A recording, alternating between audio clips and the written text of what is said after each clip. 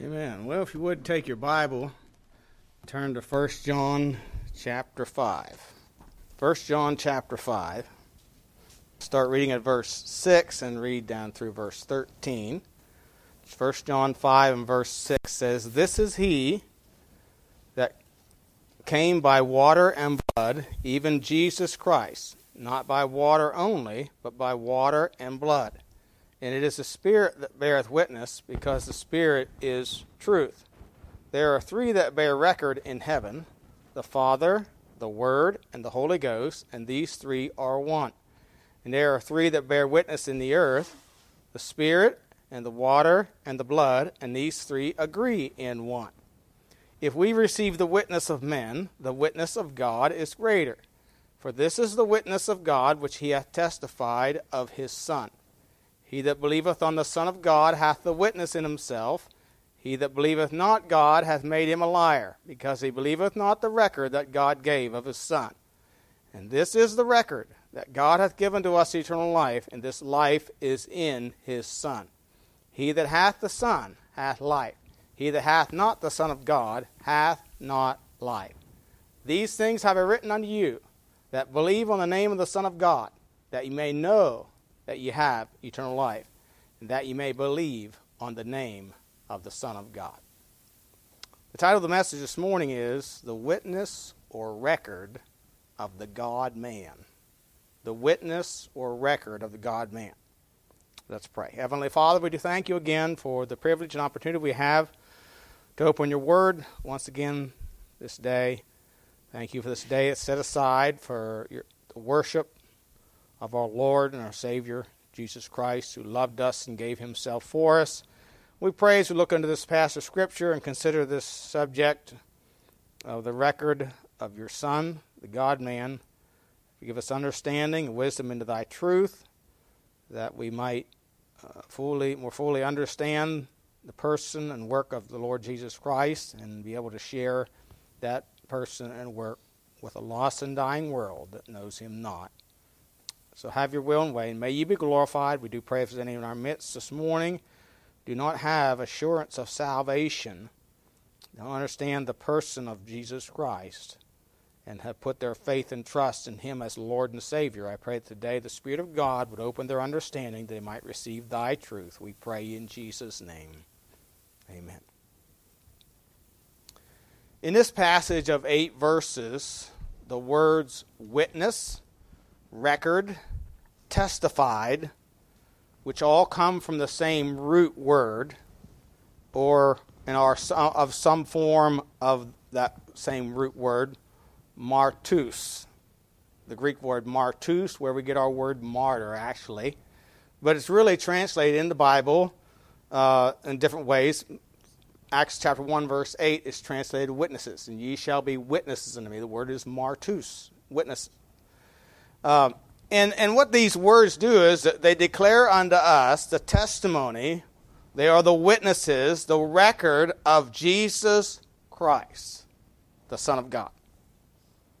Now, if you go to a court of law to effectively present your case, you need witnesses. You need witnesses, reliable witnesses. In the Scriptures, a standard for effective witness is to have 2 or 3 witnesses. Matthew 18:16 says, "But if he will not hear thee, then take with thee 1 or 2 more, that in the mouth of 2 or 3 witnesses every word may be established." In 1 Timothy 5:19 it says, "Against an elder," that's another name for a pastor, "against an elder receive not an accusation, but by 2 or 3 witnesses." Hebrews 10:28, "He that despised Moses' law died without mercy under 2 or 3 witnesses." And somebody said this concerning this passage, quote, "The simple record, as in a court of law, is that God has in fact given us eternal life, and that eternal life is resident in the person of Jesus Christ," unquote.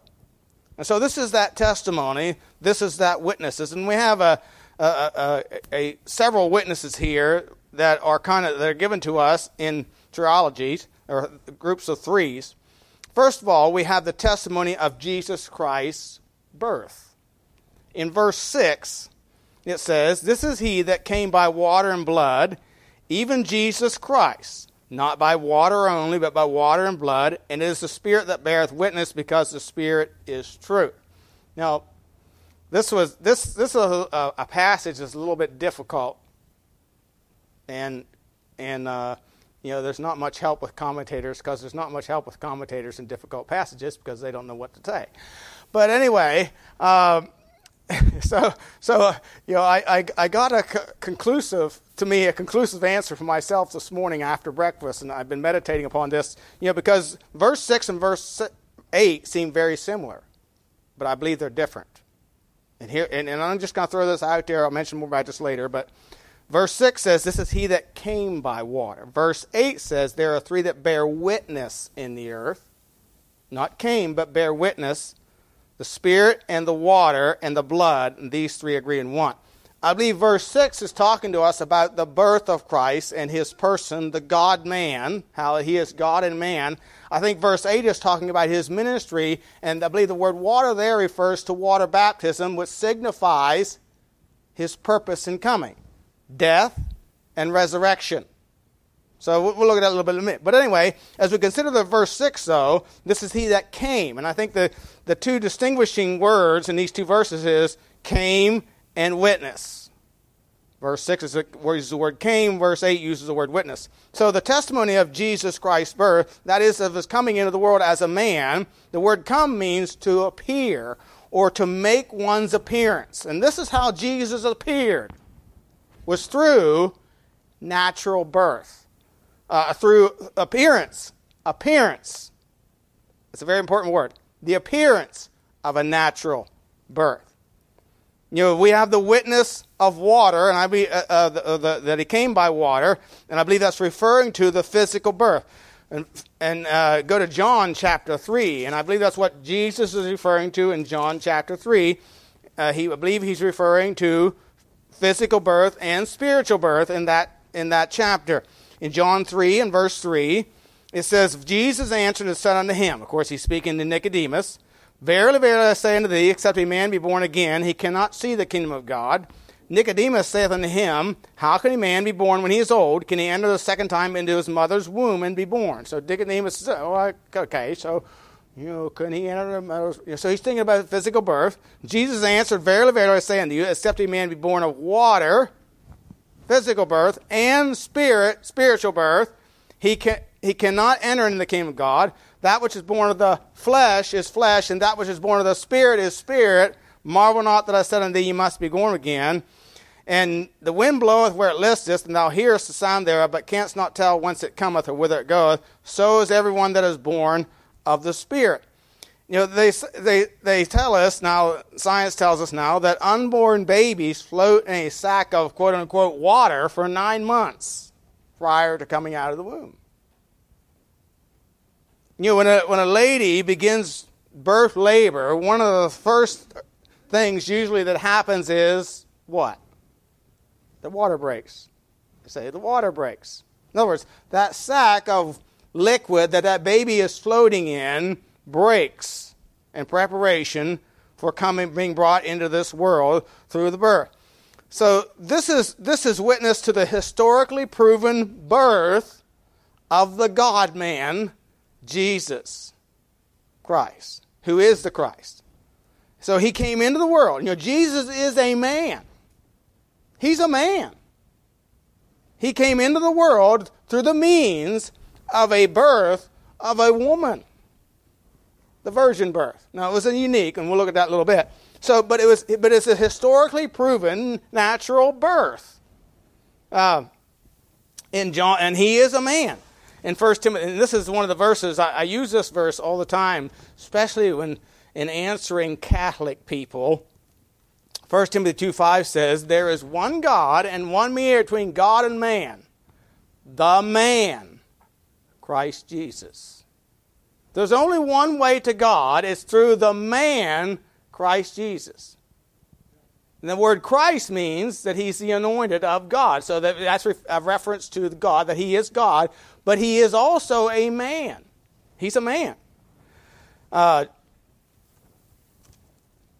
then chapter 3 of 1 Timothy, verse 16 says, "And great was the mystery of godliness. God was manifest in the flesh."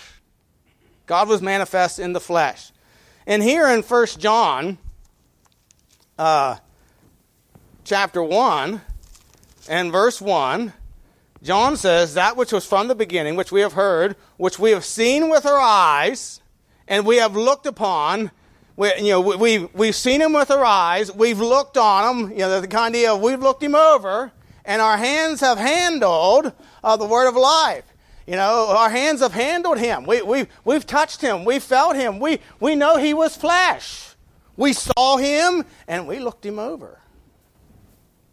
We looked him over. He was a man. He still is a man. This same Jesus shall so come in like manner.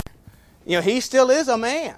And he was born through natural birth like us, and yet it was unique. So we see here he came. The testimony of Christ's birth is he came by water. He also came by blood, it says, the witness of his blood, verse 6.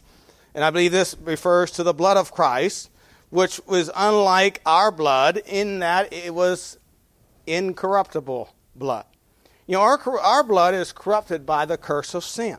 Look at 1 Peter chapter 1. 1 Peter chapter 1, verse 18. Peter writes, "For as much as you know that you are not redeemed with corruptible things as silver and gold, from your vain conversation received by tradition from your fathers, but with the precious blood of Christ, as a lamb without blemish and without spot, who verily was foreordained for the foundation of the world, but was manifest in these last times for you, who by him do believe in God, that raised him up from the dead, and gave him glory, that your faith and hope might be in God, seeing ye have purified your souls in obeying the truth through the Spirit unto unfeigned love of the brethren. See that you love one another with a pure heart fervently, being born again, not of corruptible seed, but of incorruptible, by the word of God which liveth and abideth forever."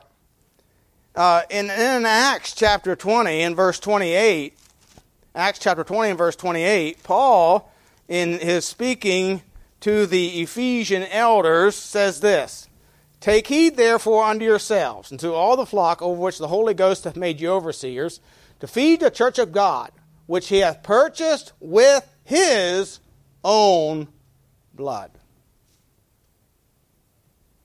You're to feed the flock of God, which he hath purchased, that is, God hath purchased with his own blood. The blood of Christ, you might say, how can someone born of a woman have incorruptible blood? Well, I'm glad you asked. You see, the conception and birth of Christ was one of a kind. It was different. It was one of a kind. That's why he is called the only begotten Son of God. It was one of a kind. Look at Luke chapter 1 and verse 30. Luke chapter 1 and verse 30. Luke chapter 1 verse 30. The Bible says, "And the angel said unto her, that fear not, Mary, for thou hast found favor with God. Behold, thou shalt conceive in thy womb, and bring forth a son, and shalt call his name Jesus. He shall be great, shall be called the Son of the Highest, and the Lord shall give unto him the throne of his father David. He shall reign over the house of Jacob forever, and of his kingdom there shall be no end. Then said Mary unto the angel, How shall this be, seeing I know not a man?" How can I have a child when I'm a virgin? And the angel answered and said unto her, The Holy Ghost shall come upon thee, and the power of the highest shall overshadow thee. Therefore also that holy thing which shall be born of thee shall be called the Son of God. Of course, this is a fulfillment, and verse 37 says, With God nothing shall be impossible. This is, of course, the fulfillment of Isaiah 7:14, which says, Therefore the Lord himself shall give you a sign. Behold, a virgin shall conceive and bear a son, and shall call his name Emmanuel, which means God with us.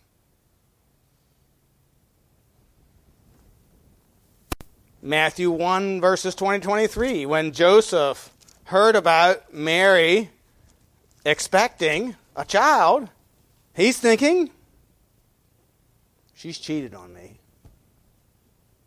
She's been unfaithful to our engagement. And so he's going to put her away. He's going to give her a bill of divorcement. And verse 20 says, while he thought on these things, behold, the angel of the Lord appeared unto him in a dream, saying, Joseph, thou son of David, fear not to take unto thee Mary thy wife, for that which is conceived in her is of the Holy Ghost. And she shall bring forth a son, thou shalt call his name Jesus, for he shall save his people from their sins.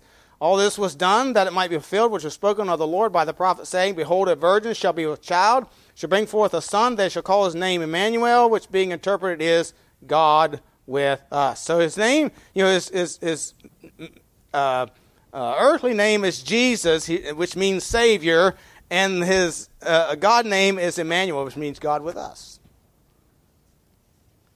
Of course, this also fulfills Isaiah 9:6. Unto us a child is born, unto us a son is given. The son was not born, the son was given. Because the son dwelled from eternity past. You say, okay, preacher, I understand that's what the Bible says, but he was born of a woman. Would he not get his blood from her?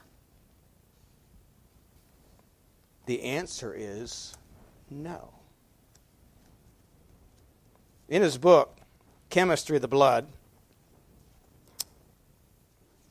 M.R. DeHaan, who was a medical doctor who was also a preacher, a pastor, and page 31 of his book, under the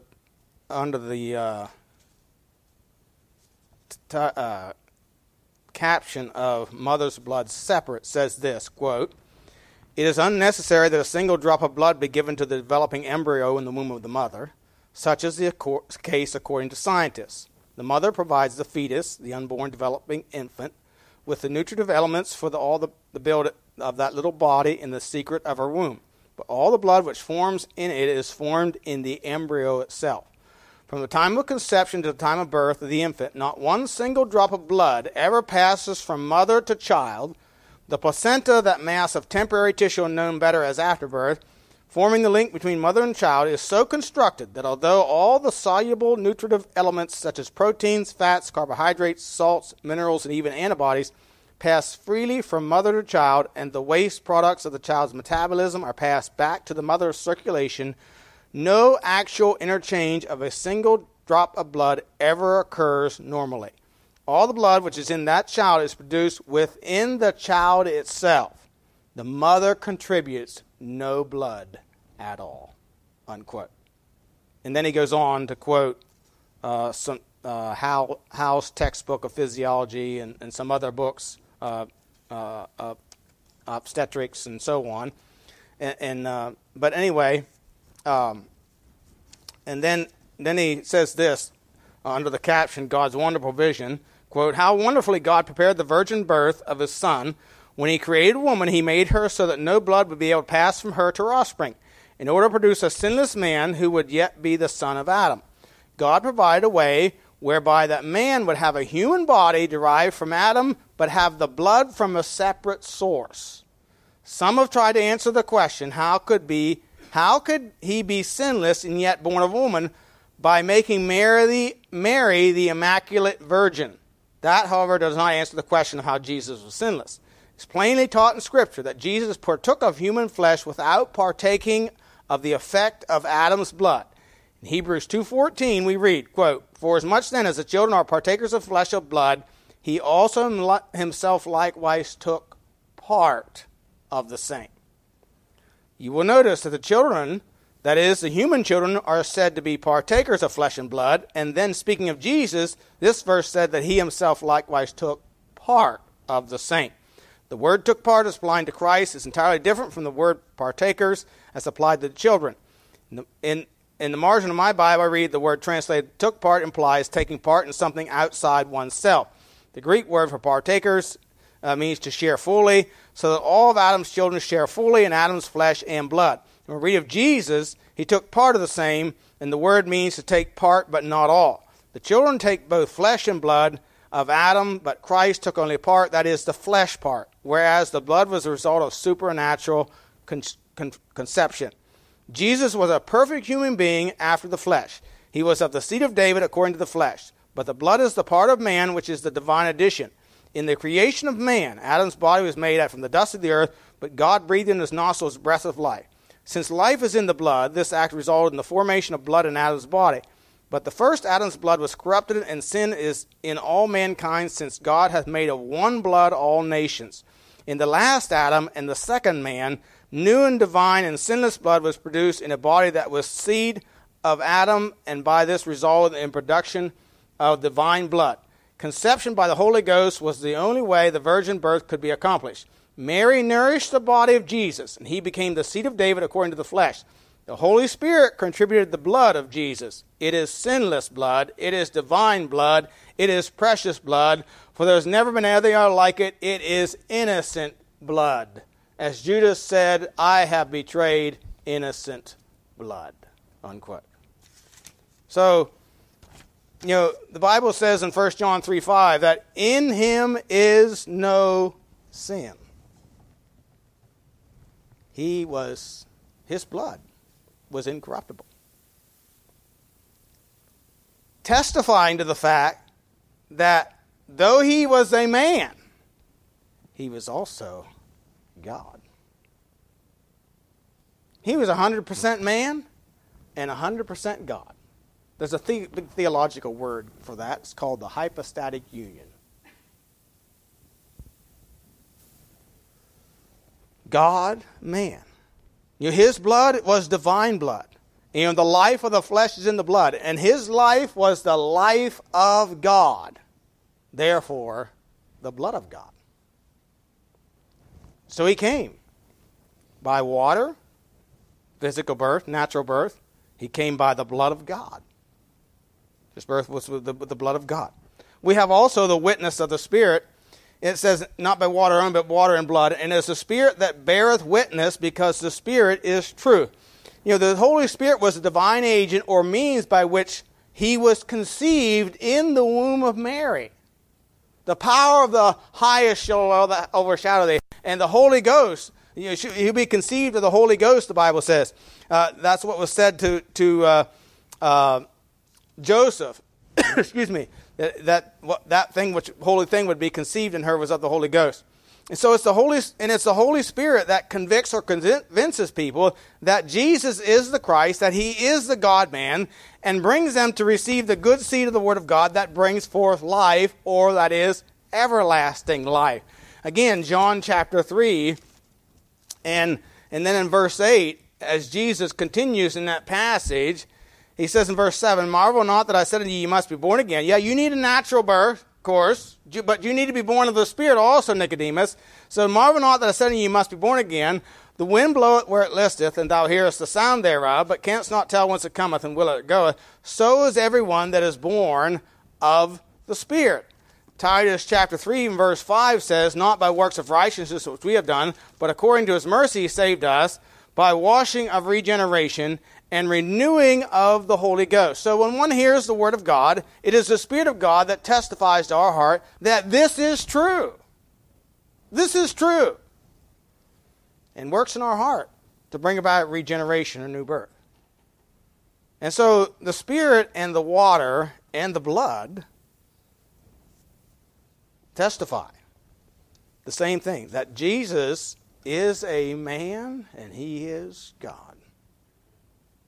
He's God. The second witness we have is the Trinity, the witness of the Trinity. Notice in verse 7.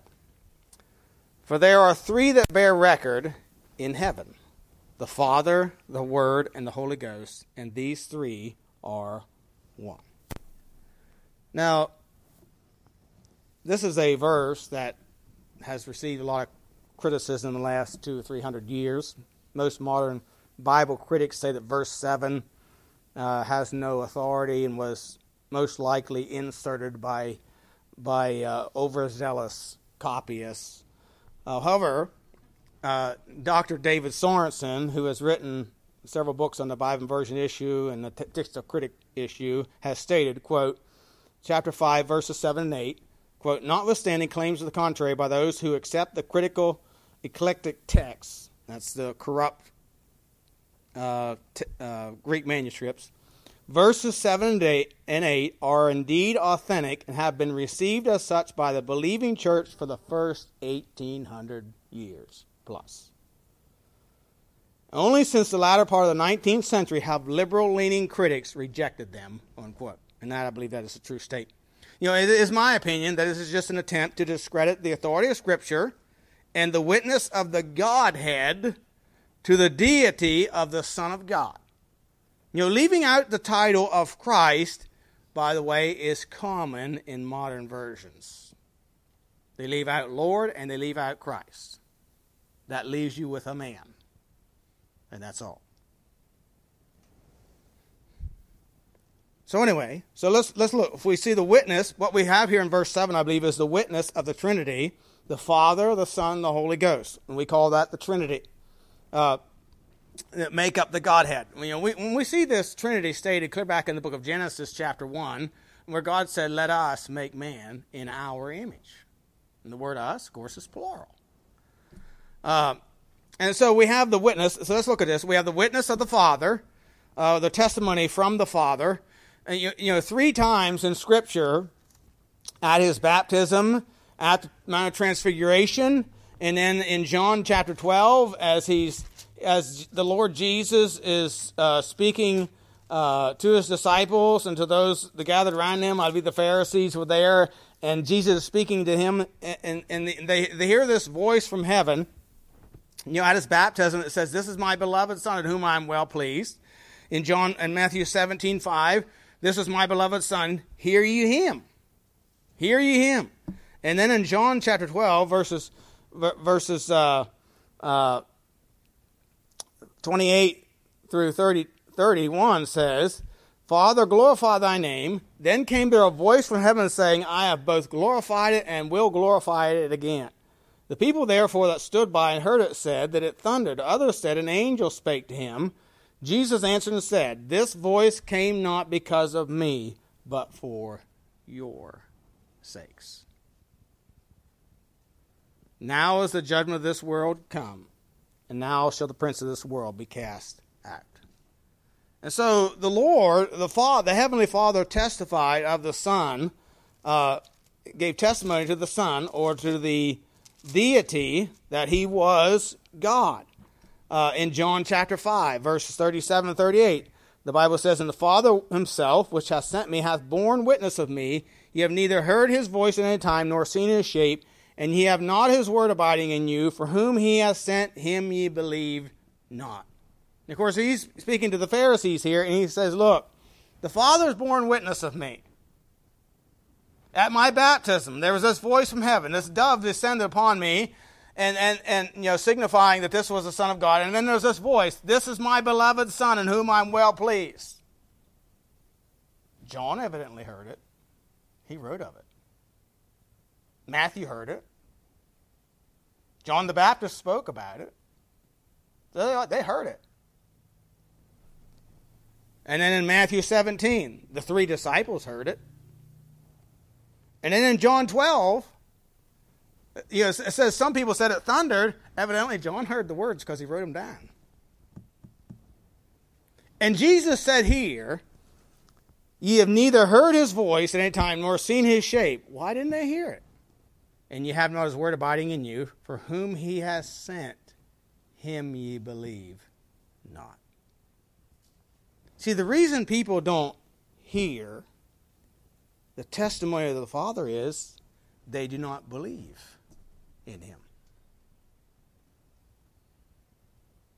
Do you ever tell somebody, you hear what you want to hear? People do. They hear what they want to hear. Do you ever try to convince a liberal of conservative views? I mean, a die-hard liberal. They don't want to hear it. They don't even want to consider it. Therefore their mind is closed, and they will not hear. There'll be no comprehension, because their mind's closed to it. That was a testimony of the Pharisees. They did not hear the testimony of the Father because they believed not him. Now, they said they believed in the Father, but they didn't believe whom the Father sent. So how can you believe the Father if you don't believe him whom he has sent?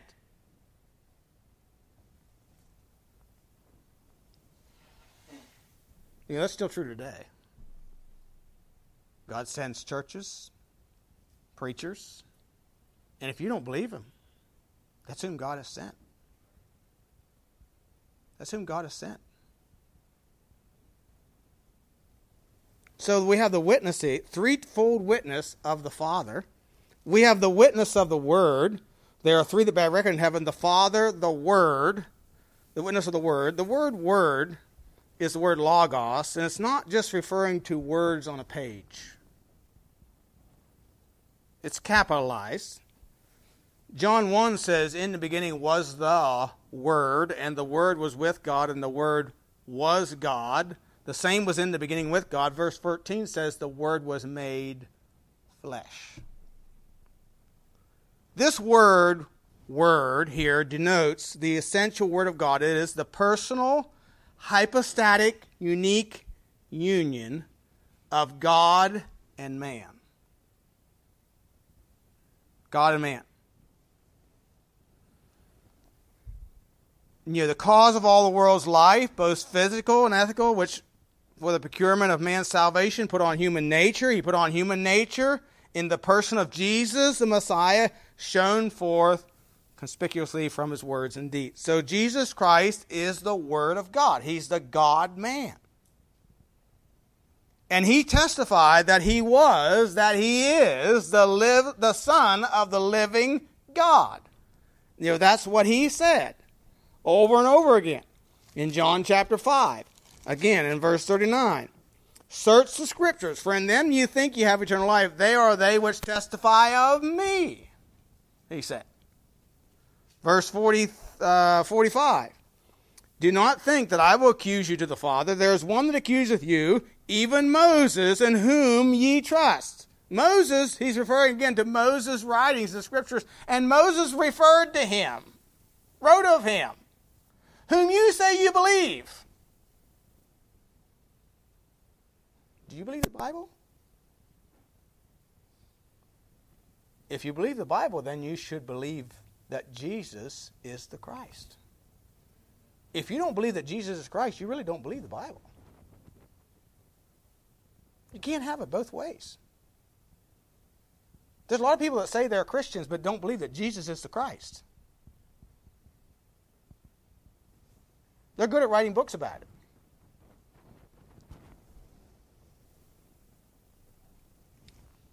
And Jesus said, the Word, and this is what he said, for if you had believed Moses, you would have believed me, for he wrote of me. And he said in verse 45, do not think that I will accuse you to Father. There is one that accuseth you, even Moses. Moses, when you stand before God, you're going to be accused by the writings of Moses. Because he wrote of me.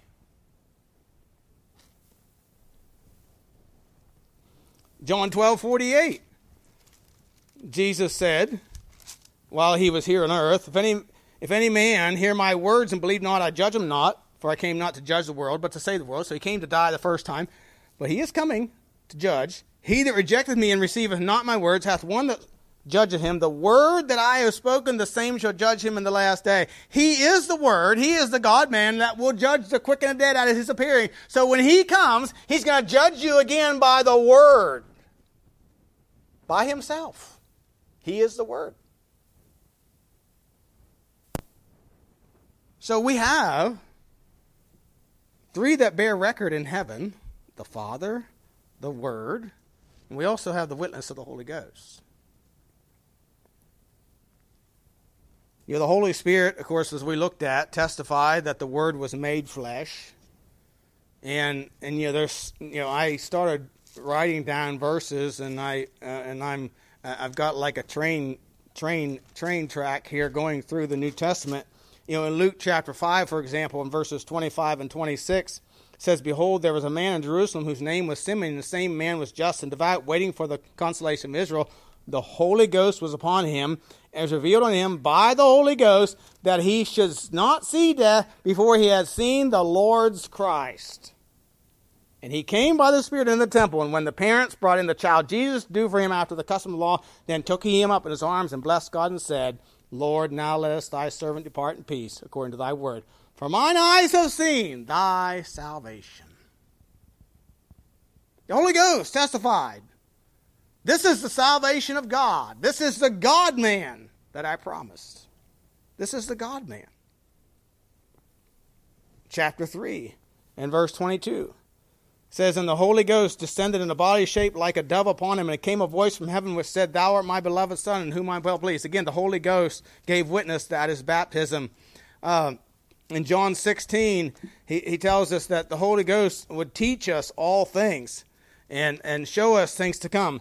In Acts chapter 1, and I've got to cut some things out here for sake of time, but Acts chapter 1 and verses 1 through 5 says, "The former treatise have I made, O Theophilus, of all that Jesus began both to do and teach, until the day in which he was taken up. After that, he, through the Holy Ghost, had given commandments unto the apostles whom he had chosen, to whom also he showed himself alive after his passion by many infallible proofs."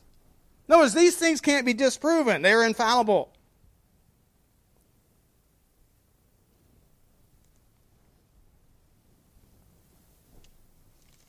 Chapter 2, verse 1, "And when the day of Pentecost was fully come, they were all in one accord in one place. And suddenly there came a sound from heaven as of a rushing mighty wind, and it filled all the house where they were sitting. And there appeared unto them cloven tongues like as of fire, and it sat upon each of them. They were all filled with the Holy Ghost, and began to speak with other tongues, as the Spirit gave them utterance. And there were dwelling at Jerusalem Jews, devout men out of every place," and so on. And then verse 14, Peter says, "But Peter, standing up with the 11, lifted up his voice and said, Ye men of Judea, and all ye that dwell at Jerusalem, be this known unto you, and hearken to my words. For these are not drunken, as ye suppose, seeing it is but the third hour of the day. But this is that which was spoken by the prophet Joel, shall come to pass in the last days, saith God, I will pour out of my Spirit upon all flesh, and your sons and your daughters shall prophesy." That's preaching. "And your old men shall dream dreams." And it goes on. See, the Holy Spirit continued to bear witness that the Word was made flesh. The Word was made flesh. And Peter, of course, testifies of this, that in chapter 2, in verses 36, "Therefore let all the house of Israel know assuredly that God hath made that same Jesus whom you crucified both Lord and Christ." See, the Holy Spirit bears witness to the Word made flesh.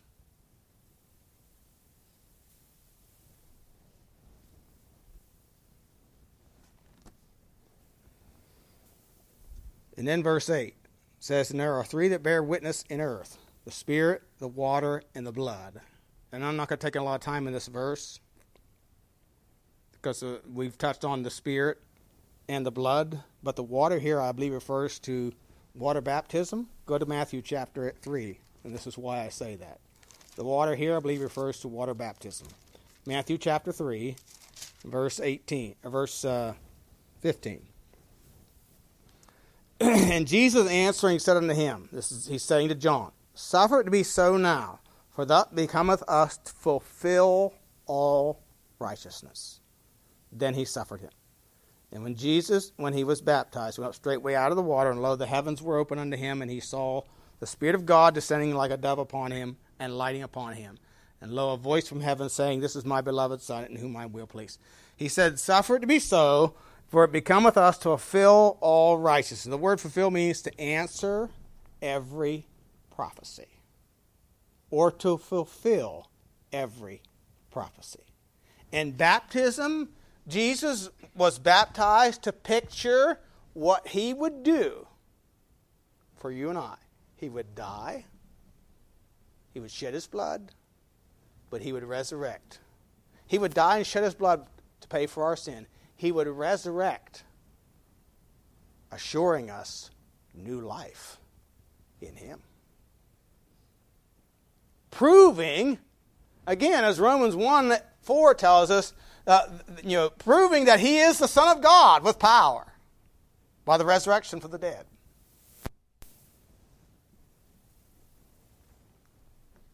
But I want you to notice one other thing. We must receive the witness of God. Verse 9. Now I'm running out of time, but verse 9 says this. If we receive the witness of men, the witness of God is greater. For this is the witness of God which he hath testified of the Son. What I've just read is the witness of God. He that believeth on the Son of God hath the witness in himself. He that believeth not God hath made him a liar, because he believeth not the record that God gave of his Son. Now the word for God here in these verses is the word theos. The name theos. It's from which we get our word theology, which is a study of the person of God. So when he says, if we receive the witness of man, the witness of God, that is the witness of the Father, the Son, the Holy Spirit. They are one. They're all God. They all bear witness to the fact that Jesus, the man that we know was born around 4 BC of a virgin, was and is God also. They both bear witness to that fact, that he's not just a man.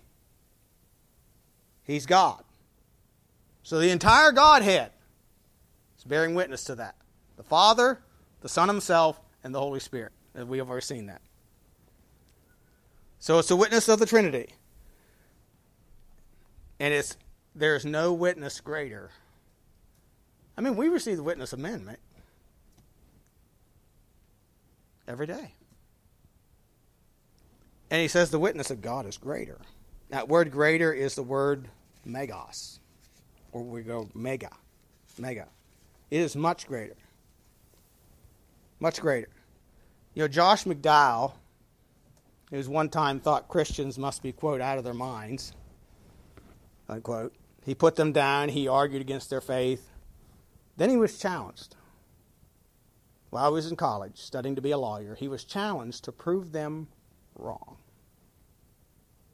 Prove that Jesus is a farce. So he began an investigation. An investigation that led him to believe that Jesus is the Christ, the Son of the living God. Then he began to write books. He wrote one called More Than a Carpenter. He wrote another one called Evidence That Demands a Verdict. He wrote another one called More Evidence That Demands a Verdict.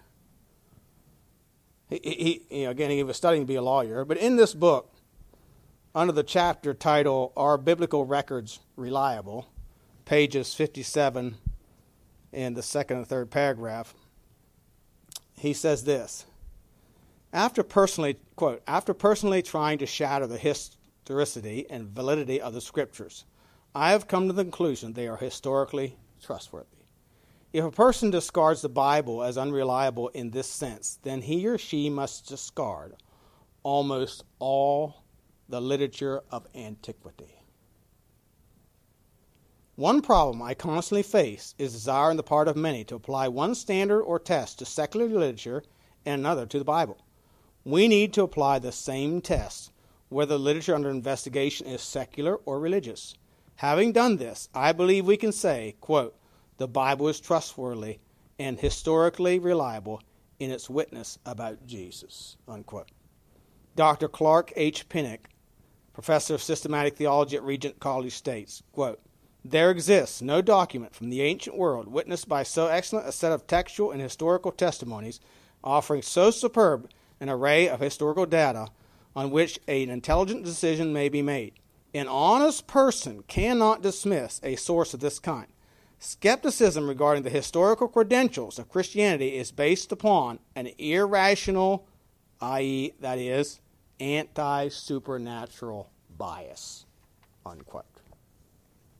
And of course, there's a lot of other things in this book I could read you, but he set out to prove that Jesus was not who the Bible says he is. But what he found is there's more evidence to the fact that Jesus is the Christ, the Son of the living God, and he rose from the dead bodily than there is to Aristotle. I haven't met anybody yet that doubts that Aristotle was a real person. See, God has given us great witness of his Son. And to reject that witness is to declare God a liar.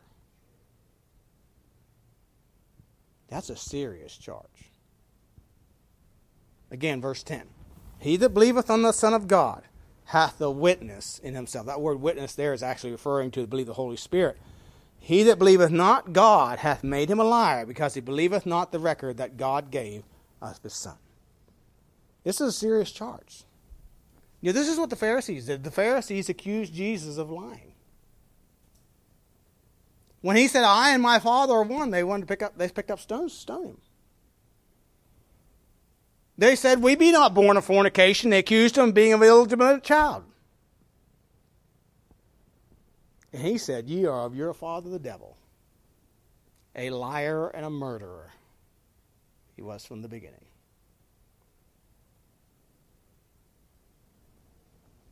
See, someday you and I will have to stand before the one who has said, all power is given unto me. The one who has said, I am he that liveth and was dead, and behold, I am alive forevermore. Amen. And have the keys of hell and death. He came as our Savior. He's coming in to be our King, our Judge. He wants to be your Savior and Lord now. See, we must believe. We must receive the record that God has given to us of his Son.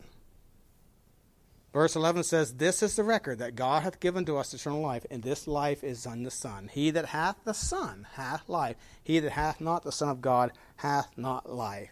And so we must believe that the record that Jesus is the Christ. He is the God-man.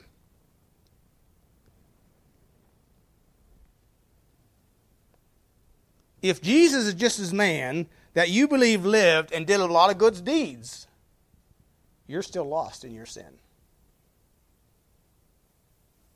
No, you must believe the record that God has given, that Jesus is the Christ, that he is the Son of God, who came not just to save you, but to be your Lord.